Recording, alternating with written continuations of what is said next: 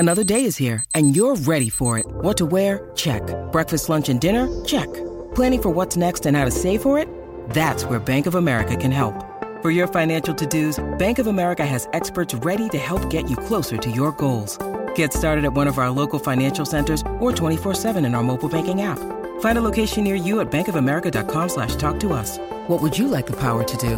Mobile banking requires downloading the app and is only available for select devices. Message and data rates may apply. Bank of America N.A., member FDIC. Anthony Herron with us on the Bernstein Holmes show on what has turned into a little bit of a deserved Bears Monday. And there is something that we like to do after Bears preseason games that we are going to do right now and make it official. The Bernstein and Holmes Show presents the Ken Mastrole Award, a recognition of excellence by a Chicago Bears player who absolutely killed it in a preseason game. Are you the best ever?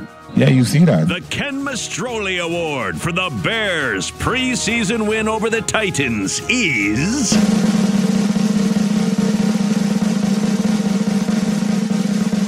Terrell Lewis. And he has that ball punched out loose from the backside. It is Bears football, forced by Terrell Lewis. There was that, and how about a pair of sacks to go with it? And Terrell Lewis, Bears defensive end, joins us now on the Score Hotline, presented by Circa Resort and Casino in Las Vegas, home of the world's largest sportsbook. Nice game, Terrell.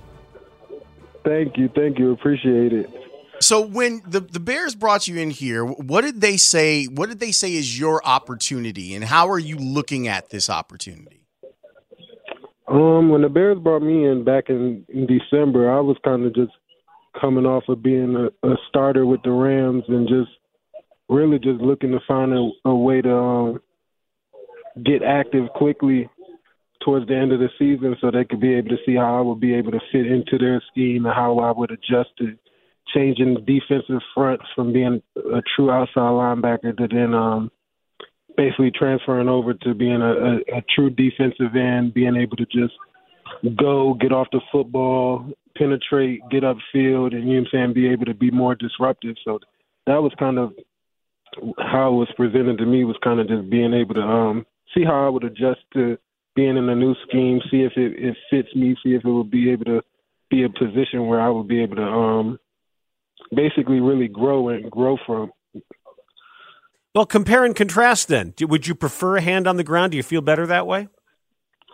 I mean, me personally, I like both. I mean, I like putting my hand in the ground for sure. I feel like it helps me. It helps me get off the ball faster at times. It also helps me minimize my sight, where sometimes I think being in a 2-point, you see everything, where sometimes that could be a good thing and a bad thing at times. So I think it just brings a lot of balance, where I also feel like the Bears allow me to kind of be able to stand up at times, be able to put my hand in the dirt, especially when needed. So it definitely has its pros and cons. I like both, though. I can't complain about either.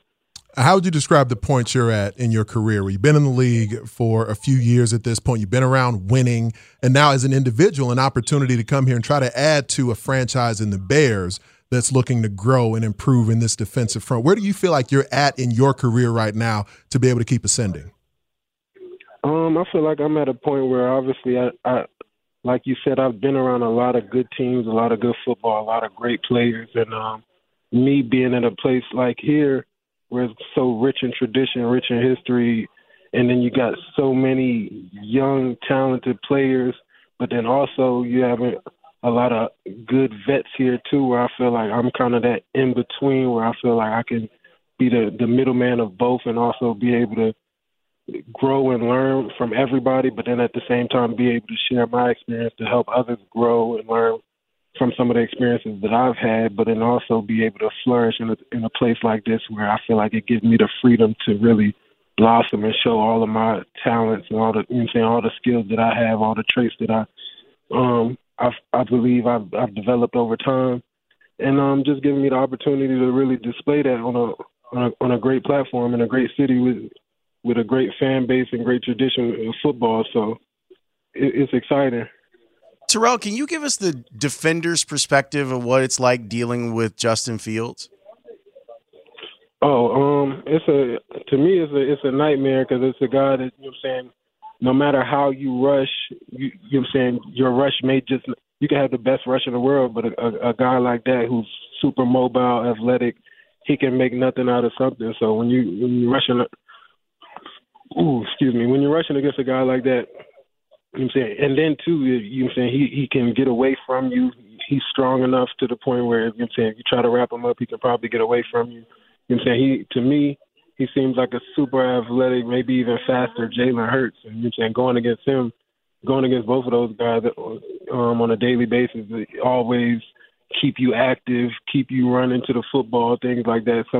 Those type of things you hate as a defensive lineman because it's almost as if, no matter what you do, it may not work out. So you just got to go 100, 110. That's high praise from you, right? Because you and Jalen were teammates. Yeah, Jay Hurts my dog. So you see the similarities between those two? Oh, definitely. I think Justin Fields' ceiling is out of this roof, especially just being here from this, the time span that I have been here, and then seeing the growth from him from when I first got here through OTAs and then obviously through training camp, seeing some of the throws that he makes on the run, things like that. And I can tell he kind of has that same poise, never gets too high, never gets too low. Like, it's exciting to watch him. Obviously, in your position, the special teams responsibility could end up being significant for Coach Hightower when he puts his list together of the guys he doesn't want to live without. Which special teams groups are you playing on right now? Right now he has me on punt, some punt return, things like that. I believe those are the main two, I believe. And Hightower's my dog. I love punt return. He's one of those guys that make me want to play special teams. And, why? What do you like about him? Just his passion about the game and the love he has for the guys in his room. He's one of those guys you can really tell he loves the players he coaches, and he coaches them hard, but at the same time, he coaches with purpose throughout everything. It's never like if he gets on a guy's ass, excuse my French, but if he gets on a guy's ass, he's doing it because he really wants the best out of you, and he really sees the potential that you truly have. And he's just one of those guys that you gravitate towards.